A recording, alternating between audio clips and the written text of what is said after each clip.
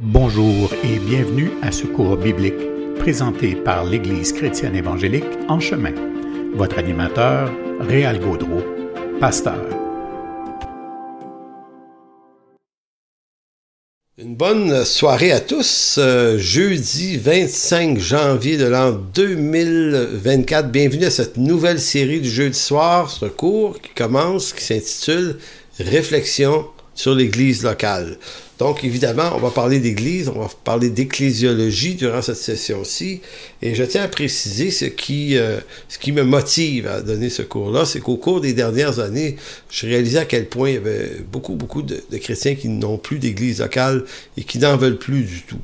Et j'ai choisi, au cours des dernières années, de souvent m'asseoir avec ces gens-là puis écouter leur histoire, plutôt que de simplement jouer le rôle du pasteur qui les exhorte à revenir dans leur église locale, parce que c'est une ordonnance du Seigneur avoir une église locale, donc on peut pas nier ça, mais comment on traite des situations délicates et sensibles, des situations d'abus spirituels quelquefois, et je me suis bien écouté ça, puis et j'en ai écouté du monde, donc je commençais à me demander comment on pouvait relever le défi, comment on pouvait repassionner des gens à revenir dans une église locale ou leur ancienne église locale.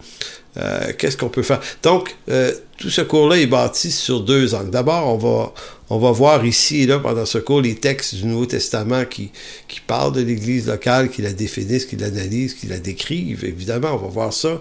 Mais on va également regarder la condition de l'Église en ce nouveau siècle, ce 21e siècle. Quels sont les défis de l'Église? Quels sont les défis pour les membres d'Église? Mais quels sont les défis pour ceux qui dirigent les Églises? Donc, on va s'intéresser à tout ça.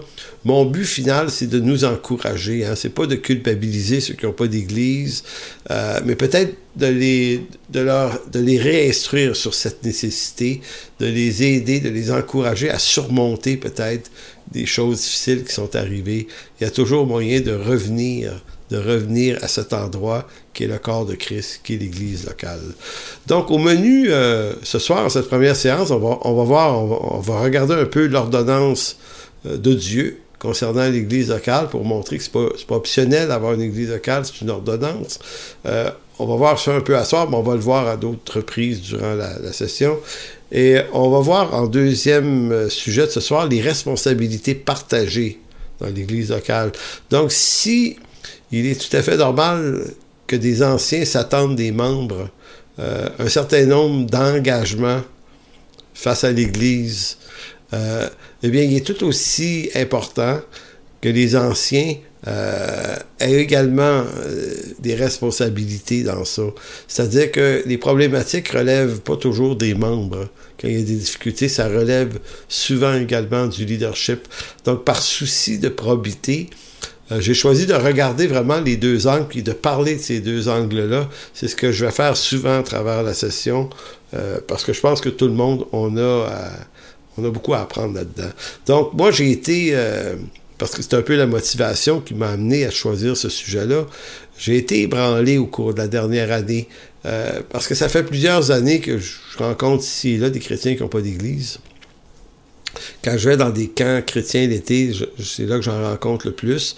Ça me permet de jaser avec des gens de différents milieux évangéliques, différentes confessions chrétiennes et de différentes régions. Écoutez, et là, on discute, puis pour être honnête avec vous, je comprends des fois qu'il est arrivé des choses très graves qui ont été souvent très, très mal gérées et qui ont produit énormément de dérangements, de frustration, d'anxiété. Et il y a des chrétiens qui sont des grands brûlés puis ils sont plus capables. Puis bon, écoutez, je peux pas comprendre. Je peux pas ne pas prendre le temps d'écouter comme il faut puis de dire, OK, je peux pas juste leur lancer des versets puis des solutions faciles. Il y a réellement un problème. Donc, comment on peut s'encourager, comment on peut encourager ces gens-là. Donc, mon but, ça serait d'encourager à nouveau des gens qui ont quitté à revenir dans une église locale une autre église locale, si leur ancienne, c'est pas possible, mais à tout le moins, de surmonter ces difficultés-là. Ça veut encourager également ceux qui sont dans des églises locales à bien comprendre c'est quoi le défi qui est là, mais le défi autant pour ceux qui en sont membres que pour ceux qui les dirigent. Vous savez, le Nouveau Testament ne décrit pas l'appartenance à une église locale comme une option ou un choix personnel. C'est une ordonnance de Dieu. On doit comprendre que le Nouveau Testament est construit sur l'idée que la foi se vit d'abord en Église. Négliger la communion des frères, c'est un pas vers l'apostasie et c'est une négligence de la foi. La foi, parce que nous, on aime dire que c'est ma foi personnelle, ma communion intime et personnelle avec Dieu, puis c'est vrai, là, c'est pas faux, mais dans l'Écriture, ça commence dans une Église. C'est d'abord une foi commune. Et ça doit être gardé dans notre perspective. On ne peut pas marcher avec Dieu seul dans son coin, même si on croit que les raisons qu'on se donne sont bonnes. Bon, certains diront qu'on n'a pas besoin d'église pour marcher avec Dieu, qu'on peut... mais cette affirmation-là est clairement contraire à l'Écriture. L'idée, c'est qu'on ne marche pas avec Dieu. Il faut retenir ça. On n'est pas appelé à marcher avec Dieu à notre façon, mais à la façon de Dieu. Se convertir à Jésus-Christ, là, c'est un acte de renoncement. Il faut comprendre que marcher avec le Seigneur, c'est apprendre à marcher dans ses voies à lui, à contrario de plus marcher dans nos propres voies. Et ça, c'est un énorme problème pour beaucoup. Donc, on marche avec le Seigneur, mais on fait ça encore dans ses propres voies. Écoutez, c'est délicat à dire, mais l'Écriture exige que nous soyons dans une église locale, parce que c'est là que Dieu agit d'abord. Donc, on ne peut pas faire ça comme on veut. On ne peut le faire qu'à la manière de Dieu. Donc, ce qui me trouble le plus, en fait, ce qui me trouble tout autant, bien que je suis absolument convaincu de la pertinence de l'église locale, comme je viens de le dire, je comprends les raisons qui poussent de nombreux chrétiens à abandonner les églises. Donc, je suis capable de comprendre. Je suis capable d'entendre, d'écouter, de saisir et dans certains cas, de voir à quel point je saisis très bien pourquoi des gens ont eu besoin de prendre une pause. On dirait que le monde chrétien est un peu comme un hôpital qui a son aile, l'aile des grands brûlés. Là, tu sais.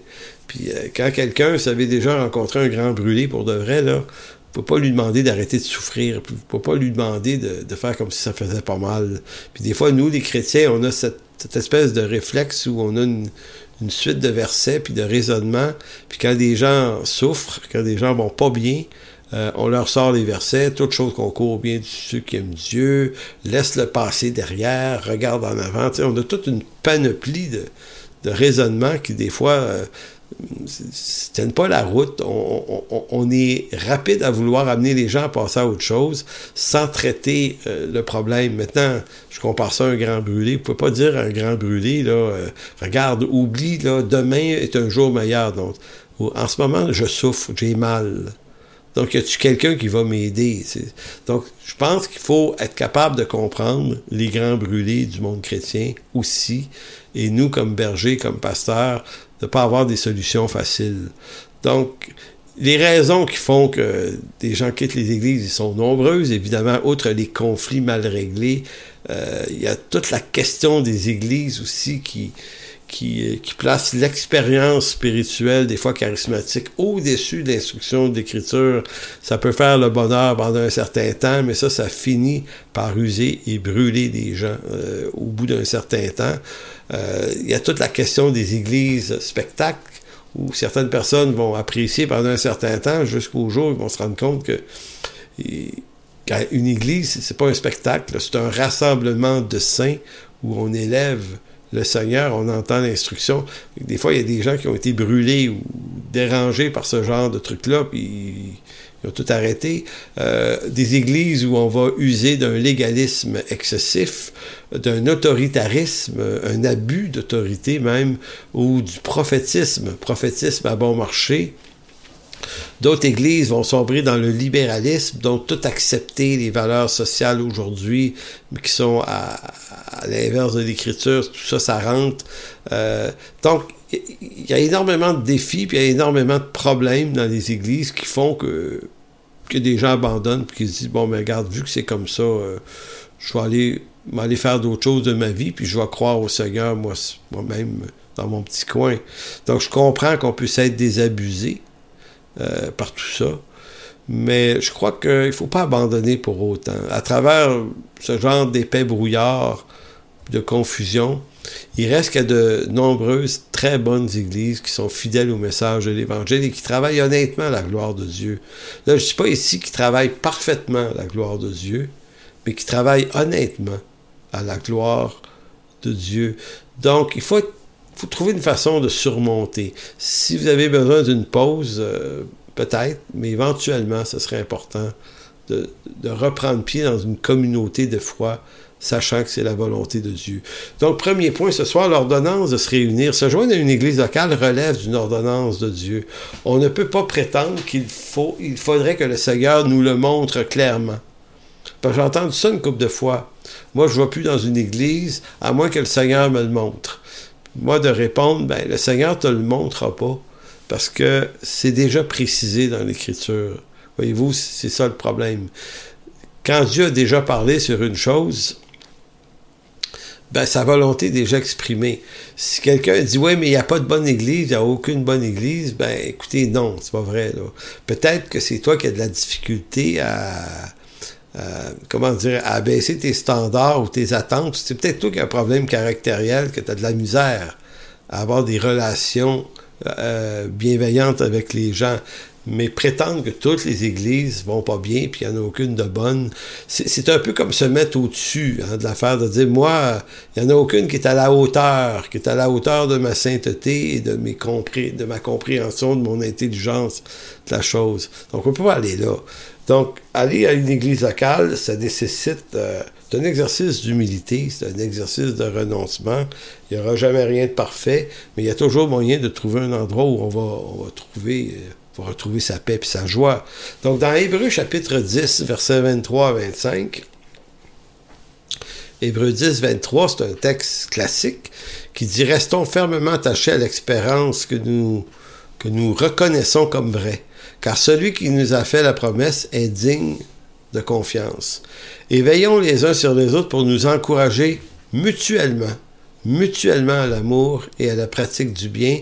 Ne prenons pas comme certains l'habitude de délaisser nos réunions. » Ici, c'est la version sommaire. Dans la seconde, c'est de pas délaisser nos assemblées.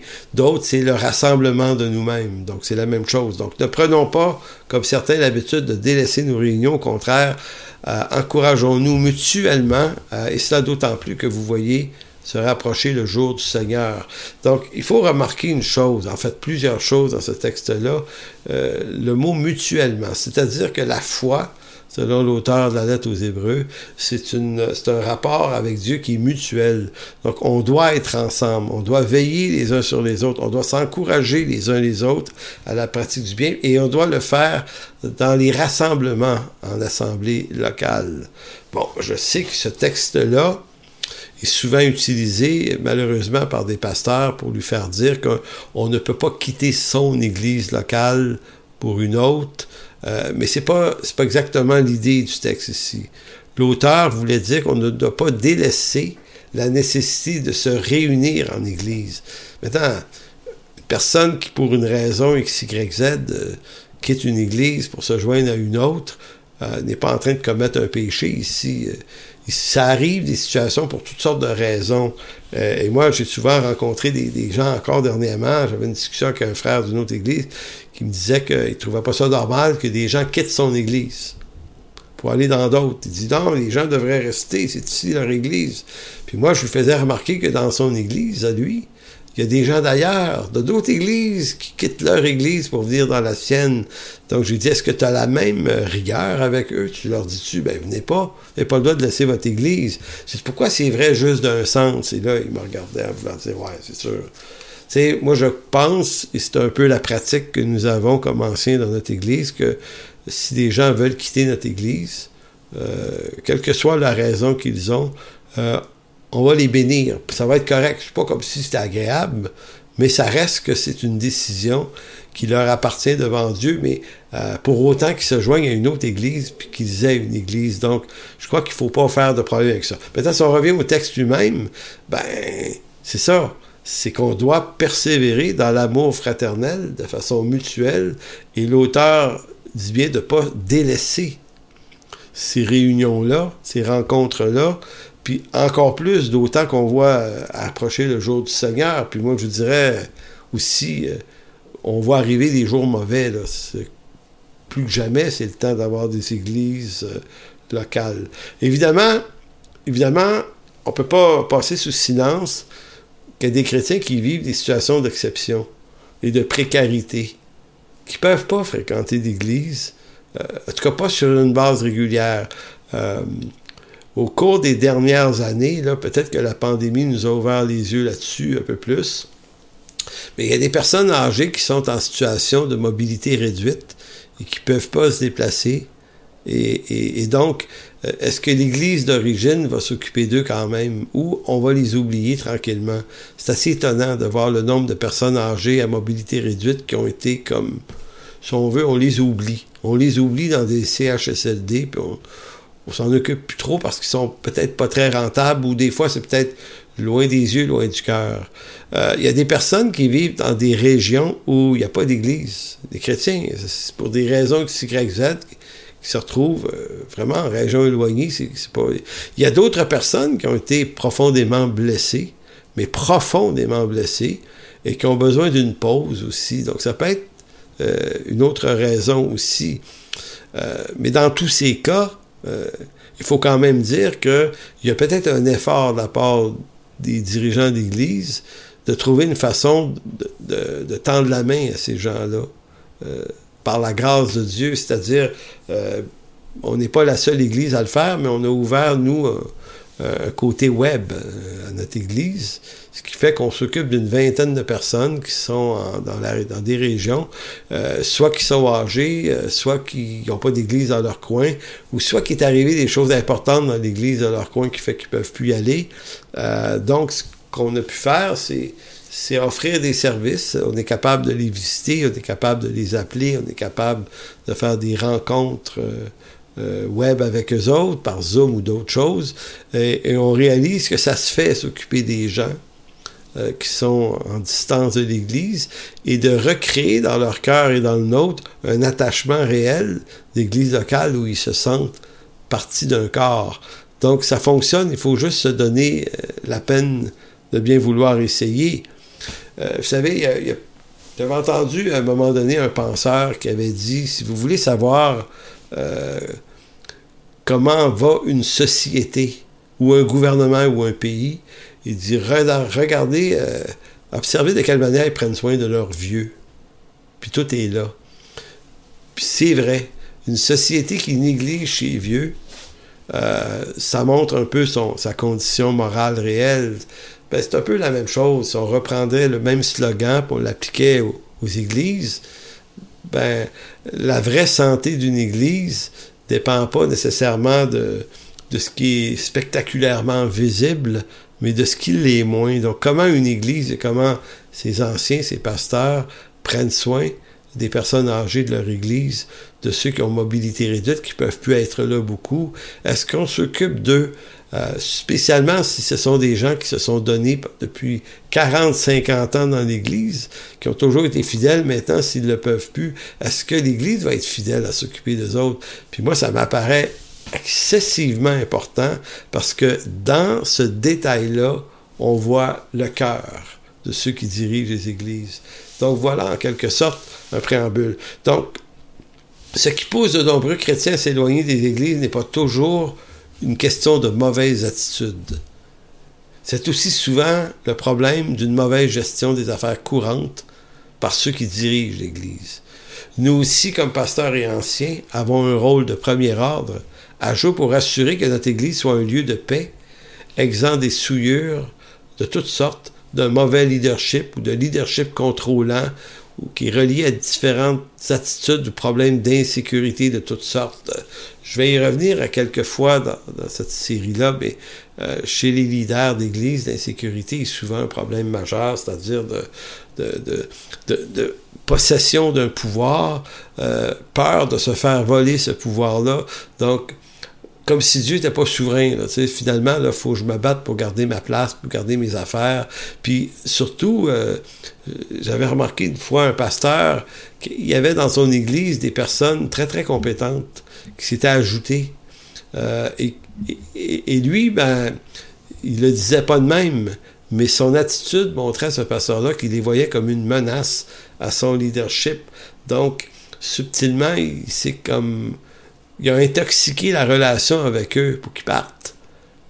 Mais ça, c'est pas très rare. Donc, voyez-vous, dans la condition des pasteurs, nous aussi, on a des choses à regarder. Nous aussi, on a des problématiques à regarder, à visiter, parce qu'il se peut qu'un problème qu'on impute à des gens dans l'Église soit peut-être à l'origine d'un problème que nous, on importe dans l'Église. Le deuxième point ce soir en importance, c'est la responsabilité des membres versus la responsabilité des dirigeants pour le bon fonctionnement d'une Église en santé. Donc, pour qu'une Église soit en santé sur du long terme, il faut que les membres de l'Église, tout comme les dirigeants, prennent conscience des responsabilités qui sont les leurs si on veut tout le monde ensemble atteindre le but. Donc, vous m'entendez souvent dire ça ce soir, c'est volontaire. Je veux vraiment défaire l'idée qu'on ne pourrait qu'accuser les membres d'être des rebelles, alors que quelquefois, c'est pas exactement ça le problème. Donc, par là, je veux dire que les conditions de santé ne dépendent pas seulement des membres fidèles qui doivent respect aux anciens, soumission aux anciens. La responsabilité est aussi celle des anciens qui doivent avoir une conduite exemplaire et responsable devant Dieu et les hommes. Donc ça aussi, et comme je le disais dans une annonce que je faisais dimanche à notre église, quand on est pasteur, on détient le pupitre, on détient le micro, on détient le pouvoir. Donc c'est facile pour nous d'être les accusateurs et de dire c'est toujours les membres qui sont pas corrects. Puis là, en même temps, je ne suis pas en train de renverser la vapeur de dire c'est toujours les dirigeants qui ont tort. Non, non. Les dirigeants ont souvent raison aussi, puis des fois les membres ont tort.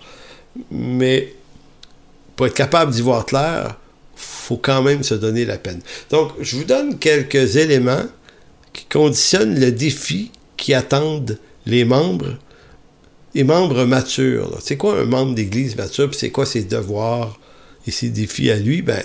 Le premier, c'est de préserver la paix et l'unité en ne laissant pas son caractère naturel intoxiquer ses relations fraternelles. Ça, c'est bien important. Donc, on doit avoir ce fruit de l'esprit qui est la maîtrise de soi, très important dans une église parce qu'il n'y a rien de parfait dans une église. Il y a surtout des pécheurs dans une église. Il y a toutes sortes de défis puis de façons de voir les choses. Donc, avoir une attitude à chercher à préserver la paix et l'unité, c'est vraiment important pour un membre. Deuxième point, être fidèle en toutes choses. En toutes choses, en plein de choses. D'abord, l'assiduité aux célébrations du dimanche. Assiduité ne veut pas dire que ça ne peut pas arriver que tu ne sois pas là. Puis assiduité ici ne veut pas dire, nous on a des membres dans notre église qui s'en vont dans le sud l'hiver. Maintenant, ils sont très assidus à notre église. Ils sont là par les réseaux sociaux, en direct avec nous à tous les dimanches. Ils participent à des rencontres de prière pendant la semaine par Zoom avec nous autres. Donc, l'assiduité, c'est pas nécessairement la présence physique à tout prix sur les lieux, mais c'est l'assiduité du cœur à tout le moins. Mais également, évidemment, être présent autant que possible, c'est quand même important. Donc, c'est être fidèle dans ça. C'est d'être fidèle à respecter la culture de l'Église. Quand on va dans une Église, on respecte sa culture, mais par culture, j'entends sa structure, comment elle fonctionne sur le plan structurel. Parce que toutes les églises, on lit la même Bible, mais on arrive des fois à des façons de s'organiser un peu différentes. Donc, si on va dans une église, on décide d'être là, on doit honorer cette structure-là. On doit honorer la vision que ces gens-là se donnent. On doit honorer leur fonctionnement et tout ça. On ne peut pas se mettre toujours en désaccord avec tout, sinon on est aussi bien de ne pas aller à cette église-là. Il y a toute la question du respect de la posture théologique.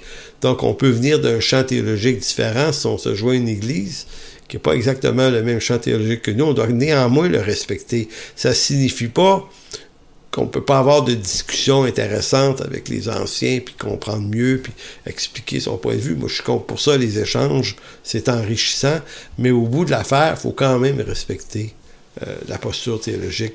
On doit également participer par nos offrandes de notre temps, peut-être des fois, soutien aux offrandes matérielles, financières, évidemment, c'est mandatoire.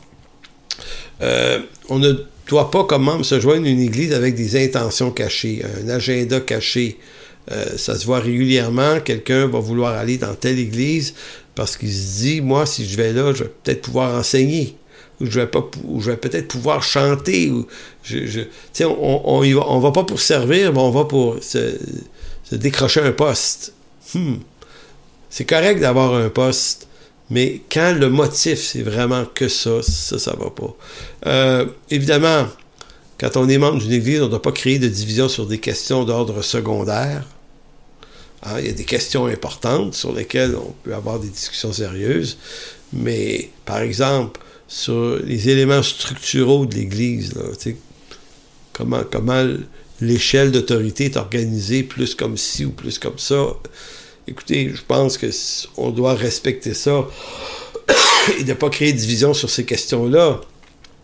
Également sur les questions politiques, aujourd'hui, les politiques, la droite, la gauche aux États-Unis, les républicains, les démocrates, je ne crois pas que ça, c'est un enjeu qui devrait diviser une Église. On a le droit d'appartenir à des postures politiques, mais on fait attention que ces postures-là ne deviennent pas toxiques dans l'Église.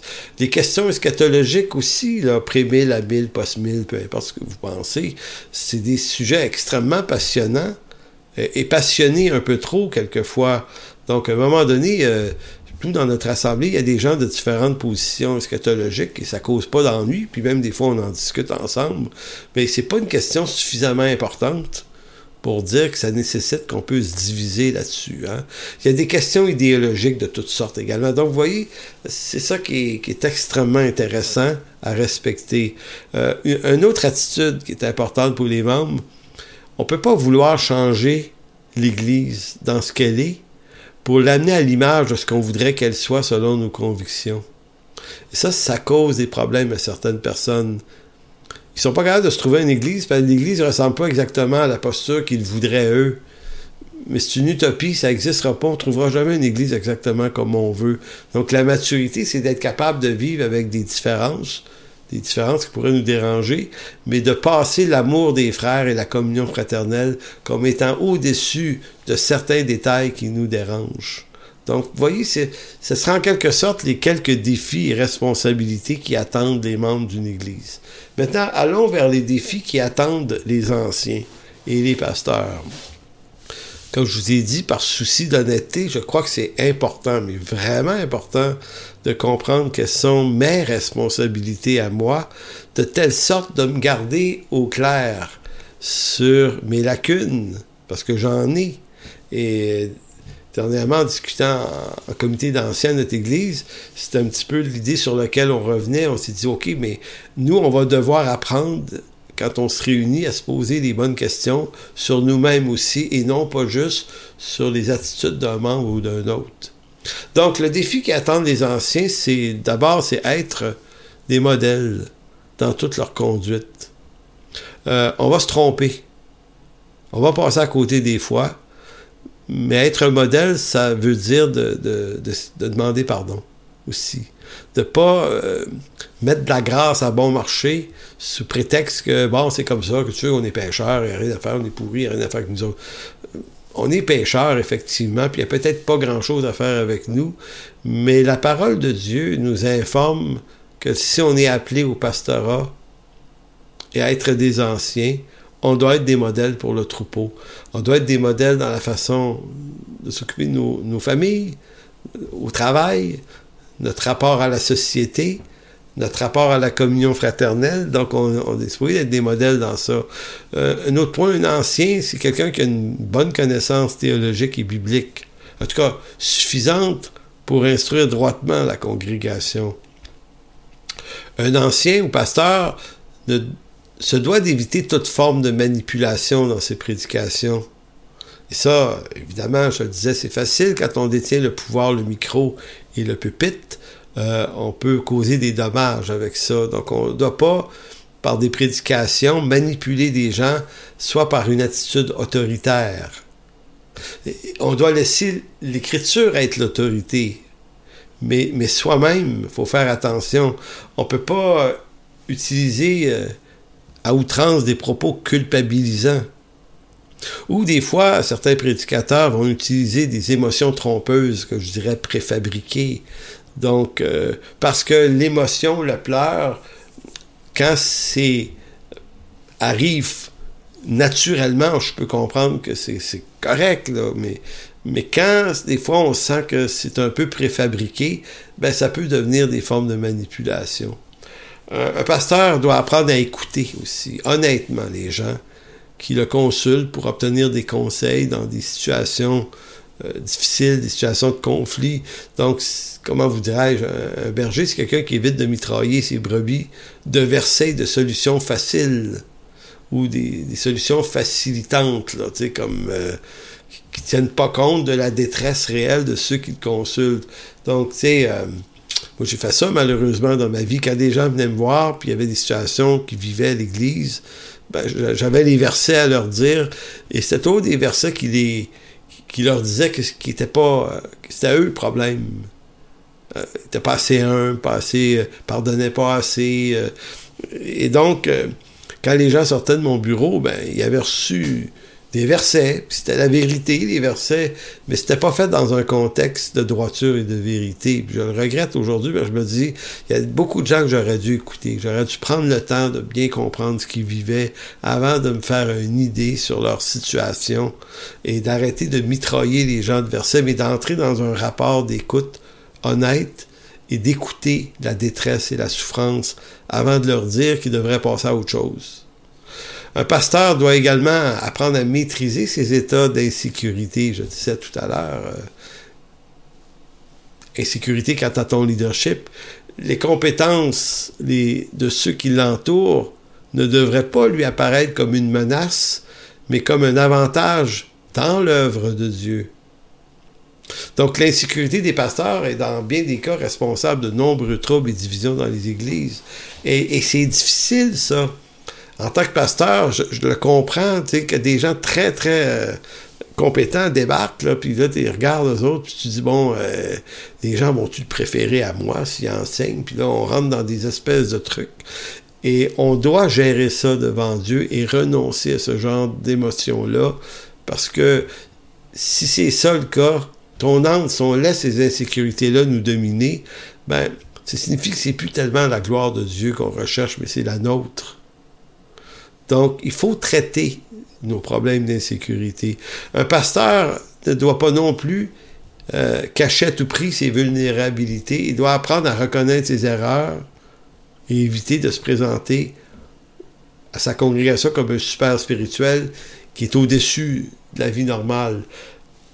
Donc, éviter de cacher ses vulnérabilités, ça ne veut pas dire de se montrer en tout point vulnérable dans toute chose, ce qui serait un autre problème. Mais à tout le moins, les gens dans les églises, croyez-moi, là, vont apprécier que le pasteur soit capable de reconnaître ses erreurs de temps en temps, qu'il soit capable de reconnaître qu'il est quelqu'un d'ordinaire et de pas super spirituel. Pourquoi c'est beaucoup plus payant faire ça? Je dis payant, c'est pas le bon mot, là. Mais pourquoi c'est beaucoup plus intéressant pour les membres d'une congrégation de voir ça? Ben, c'est qu'ils sont en train de voir quelqu'un qui vit les défis de la foi comme eux les vivent. Un pasteur qui se présente comme étant au-dessus de la mêlée, là, il va créer beaucoup plus de problèmes à long terme. Là. Ça ne fera pas la job tant que ça de rassurer les gens. Un autre point, un pasteur, un ancien, doit se tenir loin du gain sordide.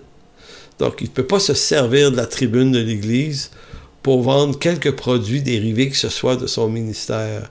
Il faut toujours faire en sorte que l'argent, l'ouvrier mérite son salaire, bien sûr, mais après ça, il ne faut pas que tu sois en conflit d'intérêts financiers avec des situations dans l'Église, parce que ça va t'amener à prendre des décisions qui ne seront pas les meilleures. Un autre point, un pasteur, un ancien, c'est quelqu'un qui doit développer une justice, une probité, une droiture en toutes choses. Se tenir loin des copinages qui sont des pièges contre la justice. Ça, c'est un point là, majeur. C'est-à-dire qu'il faut faire une différence entre le copinage et la communion fraternelle. Ce qui nous unit dans une église, c'est pas strictement de l'amitié, mais c'est de la communion fraternelle. Quand on est trop dans des relations d'amitié, de copinage, on ne reprend pas les frères, on les excuse en ce temps-là. La communion fraternelle, elle nous amène à aimer les frères pour de vrai, si tant est qu'il faut les reprendre quelquefois, leur faire voir quelque chose. Donc, souvent, ça crée des situations difficiles. Si je suis pasteur, on est quelques pasteurs dans l'Église, il y en a un qui se met les pieds dans les plats contre un membre, ben, qu'est-ce qu'on aurait tendance à faire? Facilement, c'est de défendre l'ancien, puis peut-être laisser entendre que c'est le membre qui a une mauvaise attitude. Donc, de ne pas croire le membre contre l'ancien, de croire plutôt l'ancien contre le membre. Ça, ben, ça cause des dommages à des gens qui vont se sentir blessés, ils vont dire, ben, j'ai pas été écouté, ils m'ont pas tenu compte de ce que je fais. Maintenant, effectivement, faut être juste. Autre point, un pasteur, un ancien, c'est quelqu'un qui apprend à maîtriser ses colères, ses frustrations, qui fait en sorte que sa condition ne fait pas de lui un être qui pourrait être toxique dans ses relations humaines. C'est extrêmement important. Là. Le fruit de l'esprit, là, c'est pas pour rien. Le pasteur doit comprendre qu'il n'est pas propriétaire de l'œuvre, donc il est lui-même le pasteur, soi-même fondateur. Une église, ça reste toujours la propriété du Seigneur Jésus-Christ. C'est lui qui est la tête du corps. C'est lui qui doit régner par sa parole et non celle du pasteur. Maintenant, le pasteur a un rôle. Il y a un rôle, c'est d'enseigner l'Écriture. Mais il faut se mettre dans la posture que ce qu'on fait, ça devrait être pour la gloire du Seigneur. Et ça, écoutez, vous allez dire, facile à dire. C'est très facile à dire, mais dans le jeu de l'action, c'est pas tout à fait évident. Ça nous échappe. Ça va échapper à vos pasteurs. Ça va arriver, mais comme pasteur, on doit être conscient de cette fragilité-là. C'est de l'œuvre de Dieu dont il s'agit et non pas de la nôtre. Donc, c'est des conseils ici qui sont extrêmement, parfois extrêmement précieux et qu'on doit garder en compte. Moi, j'ai connu des pasteurs, des fois, qui me disaient qu'eux avaient le moins de relations possibles avec les membres de leur église, surtout dans les grandes églises, parce qu'ils ont de la difficulté à absorber, des fois, des critiques qu'on pourrait leur faire, fait qu'ils deviennent tellement allergiques à ça qu'ils vont se garder le plus loin possible, ils vont déléguer ça à d'autres, c'est-à-dire s'occuper du peuple, puis eux, ils vont juste s'occuper de la prédication, donc ils se créent une distance avec le peuple, mais quand on en arrive à ça, c'est qu'on n'est pas un berger. Je ne sais pas ce qu'on est, mais on n'est pas un berger, parce que le berger, lui, a pour passion principale le bien-être des brebis. Donc c'est pour ça qu'un pasteur est avant tout un berger qui aime prendre soin des gens, bien avant de se lancer dans 1001 projets de croissance ou des projets de succès ou de faire le tour de la planète, essayer de conquérir le monde, de faire tellement de choses qu'à un moment donné, tu n'es plus capable de visiter les gens. Donc c'est pour ça qu'une église, c'est pas un business, c'est pas une entreprise. L'église, c'est la colonne, c'est l'appui de la vérité.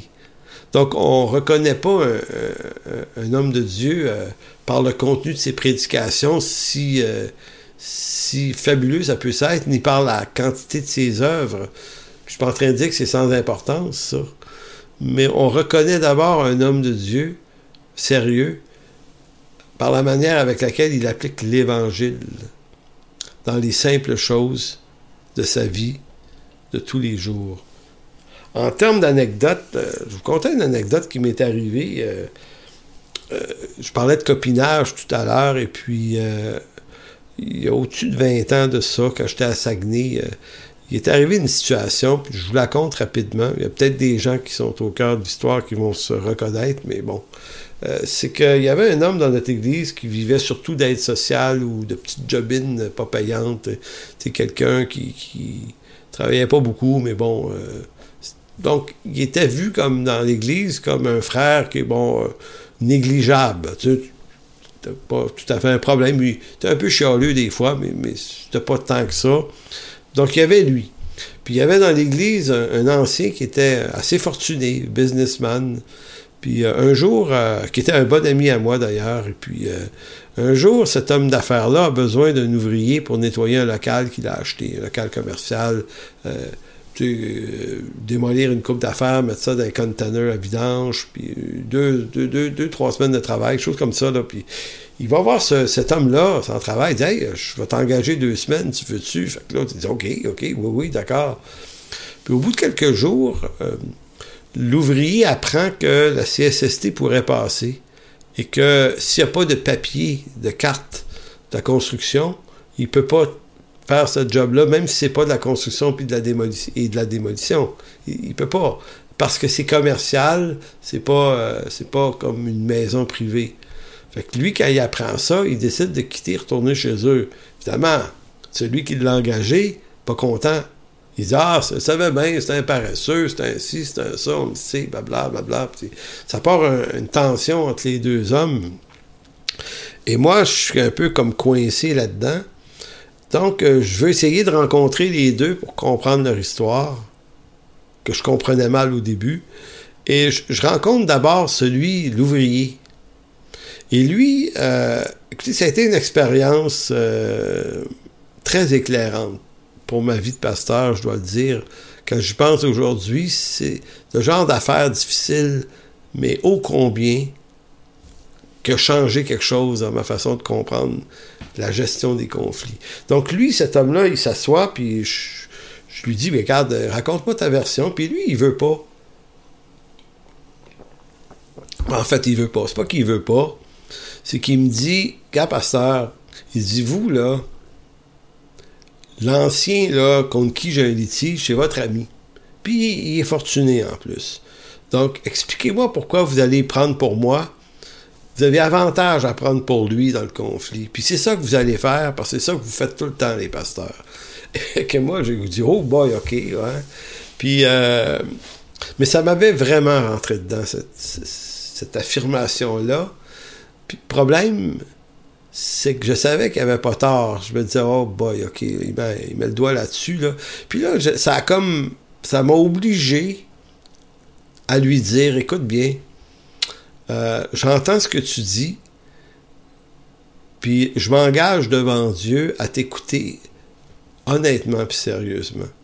Et si tu as raison, je vais te donner raison. Et il a vu que j'étais sérieux, fait qu'il m'a raconté sa version. Sa version, c'est ce que je vous ai conté tout à l'heure. Au bout de l'affaire, ça sonnait pour moi, effectivement, si c'était pas légal de l'engager, c'était pas légal de l'engager. La question, c'est pas de savoir c'est quoi son passé, a-t-il déjà été paresseux, si, ça. On n'avait pas d'affaire à aller là. La question, c'est, dans la situation qui nous occupe en ce moment, est-ce que cet homme-là a tort ou a raison? Il avait raison. Fait que j'ai rencontré un peu plus tard l'ancien. L'ancien me raconte sa version, mais évidemment, sur le coup, l'ancien disait « Ouais, mais tu sais bien, on le connaît, lui, il est paresseux. » Puis là, moi, en quittant, il m'a mis dans le trou parce que moi, j'ai des échéanciers là-dedans, puis blablabla, puis ça, tout ça. Fait que j'écoutais l'ancien aussi. Puis à un moment donné, vous voyez, il y avait un risque pour moi là-dedans. Parce que des fois, tu te dis « Ouais, mais c'est un ami, c'est une personne fortunée, j'ai pas envie de le frustrer, moi. » On a besoin de lui, là. Il est avantageux. Donc, c'est un défi éthique, ça. Donc, à un moment donné, je me suis dit, OK, devant Dieu, là, il faut que je fasse ce qui est juste ici. Fait que j'ai dit à l'ancien, je dis, écoute, j'ai dit, je pense que tu as tort. Voici pourquoi. c'est que c'est illégal. Si c'est illégal, c'est illégal. Et toi, comme ancien, tu peux pas jouer dans l'illégalité, en business, ni nulle part ailleurs. Tu as l'obligation, comme chrétien d'abord, d'être honnête, mais encore plus, vu que tu es ancien, ben, c'est toute la réputation de ta personne et de l'Église. Donc, si nous, comme anciens, on accepte de faire des trucs un peu tordus, ben, ça vaut quoi notre enseignement après? Et, vous savez, cet homme d'affaires-là, a réagi magnifiquement parce que il m'a dit, c'est vrai. Et aussitôt, il a dit, ouais, t'as raison, puis il dit, je vais aller voir l'autre, puis je vais lui dire, regarde, je m'excuse, t'avais raison. Puis c'est ça qui est arrivé. Et il a réparé son erreur, puis fait qu'on n'a pas perdu personne, mais on a gagné en... Comment vous dire? Je vais vous dire comment on a gagné. C'est que l'ouvrier, le pauvre, lui, il est revenu me voir, puis il était très ému. Il était ému. Il était ému parce que il m'a dit, moi, c'est la première fois de ma vie que quelqu'un me croit, que quelqu'un me prend au sérieux. Et tu sais, il dit, moi, j'ai pas de bonne réputation. Puis je suis quelqu'un qui a toujours été négligé par les gens. Puis il dit, ça me bénit beaucoup que le pasteur ait pris pour moi devant un riche. Il dit, c'est comme si... il dit, ça me bénit, puis... En tout cas, ça lui a fait du bien, puis ça l'a encouragé, puis ça l'a édifié. Fait que moi, quand je suis sorti de cette expérience-là, c'est là que je me suis dit, OK, c'est ça qu'on doit faire. Avoir de la rectitude, puis de la droiture devant Dieu, mais aussi devant les hommes. Vous savez, l'apôtre Paul a déjà repris l'apôtre Pierre en Galates 2, hein? Pierre s'était tenu à l'écart par peur des circoncis. Et Paul l'a sévèrement repris en disant, Pierre, tu ne marches pas selon la vérité de l'Évangile. Il a repris Pierre devant tous. Pierre, c'était le plus estimé des apôtres. Donc, on voit que le rapport entre Paul et Pierre n'a pas été affecté négativement par ça. Il faut que la vérité et l'honnêteté soient au-dessus de nos rapports d'amitié. D'où l'importance d'une vraie communion fraternelle qui passe par l'Écriture. Donc, c'est ça. Donc, l'œuvre de Dieu doit subsister au-dessus de nos intérêts personnels. Sinon, on glisse dans les mêmes types de corruption que les gens d'affaires dans ce monde ou que les gouvernements, les politiciens et compagnie, d'un monde perdu, d'un monde corrompu. Donc, si on ne peut pas faire mieux qu'eux, il faut laisser la place à des hommes droits. L'apôtre Pierre, dans sa lettre, Pierre, je crois que c'est le chapitre 4, là, j'ai pas le chapitre, excusez-moi, petite erreur ici, mais dans la lettre de Pierre, il va être écrit « Voici les exhortations ». Je sais que c'est au verset 1, c'est juste ce chapitre que j'ai perdu. Il dit « Voici les exhortations que j'adresse aux anciens qui sont parmi vous, moi ancien comme eux, témoin des souffrances de Christ et participant de la gloire qui doit être manifestée, paissez le troupeau de Dieu qui est sous votre garde, non par contrainte, mais volontairement selon Dieu, non pour un gain sordide, mais avec dévouement, non comme dominant sur eux, sur ceux qui vous sont échus en partage, mais en étant les modèles du troupeau, et lorsque le souverain pasteur paraîtra, vous obtiendrez la couronne incorruptible de la gloire. Je ne sais pas si vous entendez ce texte, comme moi je l'entends, mais il y a beaucoup de douceur et de bienveillance dans ce texte-là que l'apôtre Pierre adresse aux bergers. Donc, notre appel, c'est pas de conquérir la planète, c'est de paître le troupeau de Dieu d'une façon droite, sans contrainte, pas pour un gain sordide, mais avec un réel dévouement honnête. Ça veut dire ça qu'il y a un appel, il y a des hommes qui sont appelés à faire ça, et si on est capable de les trouver, de bien les former, nos églises vont être en santé. Allez dans la lettre de Jacques, chapitre 2, verset 1. Jacques 2, 1. Il dit, « Mes frères, que votre foi en notre glorieux Seigneur Jésus-Christ soit exempte de toute exception de personne.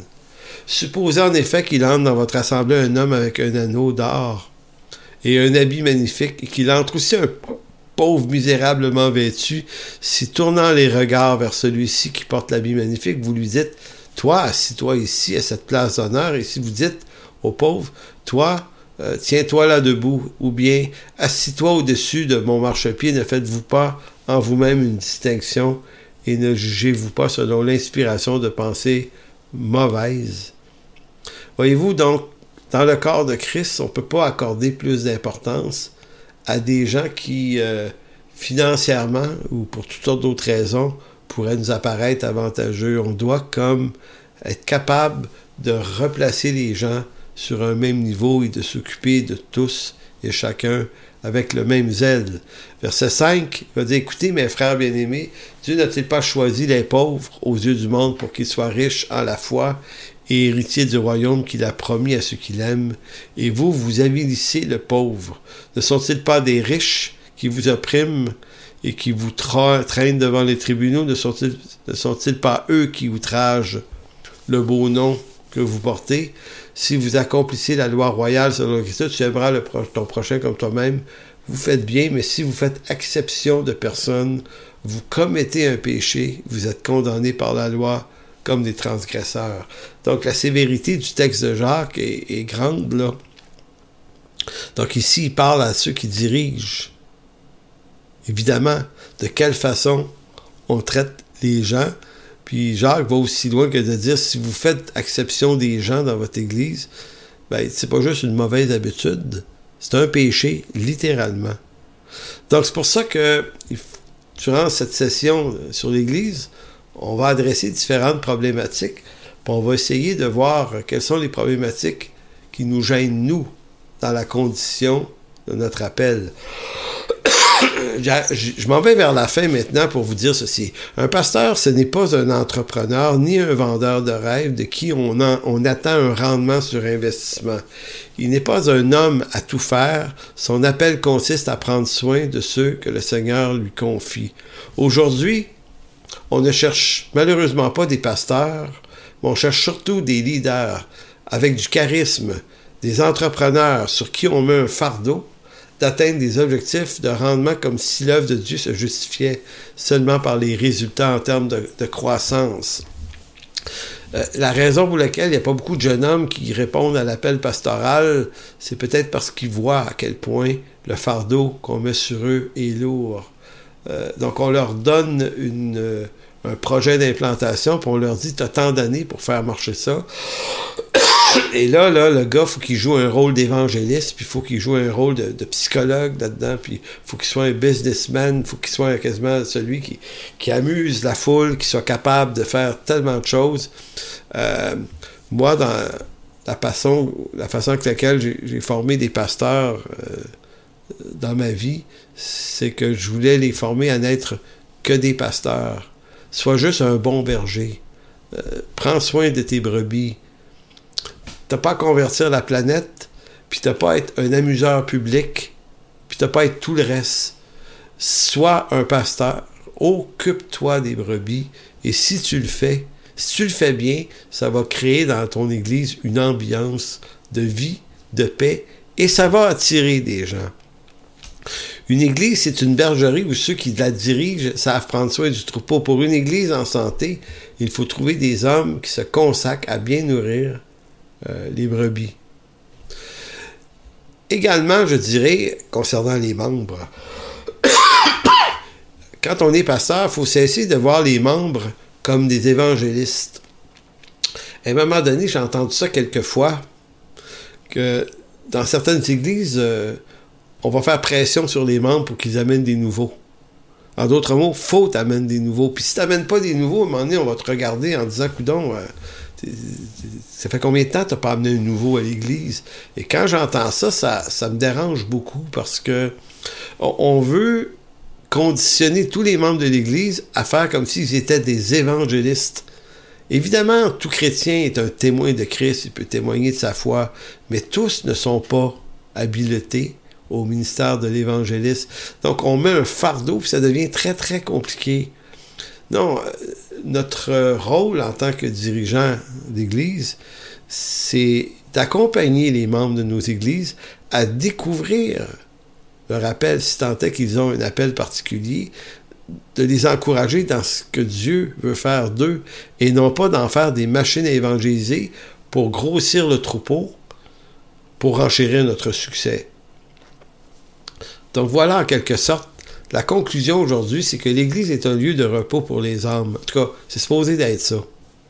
C'est un lieu d'instruction, d'édification, où chacun trouve le repos que le Seigneur lui accorde en sa grâce. Matthieu 11, 28. « Venez à moi, vous tous qui êtes fatigués et chargés, je vous donnerai du repos. Prenez mon joug sur vous et recevez mes instructions, car je suis doux et humble de cœur, et vous trouverez du repos pour vos âmes, car mon joug est doux et mon fardeau léger. » Quand je lis ce texte-là, c'est à quoi je pense. Je pense qu'une église devrait refléter l'ambiance que Jésus promet. S'il est doux et humble de cœur, et c'est supposé de produire du repos. Maintenant, si ça produit des tensions, puis si ça produit un zèle amer, et si ça produit une hyperactivité, puis des pressions, puis des manipulations, c'est qu'il y a un problème dans la place, et ça vaut la peine de l'adresser. Donc, je m'interromps là-dessus pour cette première séance. C'est un préambule, évidemment. Donc, on va voir dans les prochaines semaines une foule de textes, une foule d'applications. Mon but, je le dis, c'est de vous donner envie, si vous avez abandonné vos églises, d'y retourner ou d'en trouver une autre. Sinon, si vous êtes déjà membre d'une église, c'est peut-être d'affermir l'importance que votre Église doit avoir à vos yeux, puisque pour le Seigneur, l'Église est la prunelle de ses yeux. Alors, on se revoit la semaine prochaine. Que Dieu vous bénisse. Pour toute information, n'hésitez pas à communiquer avec nous à info@églisesenchemin.com.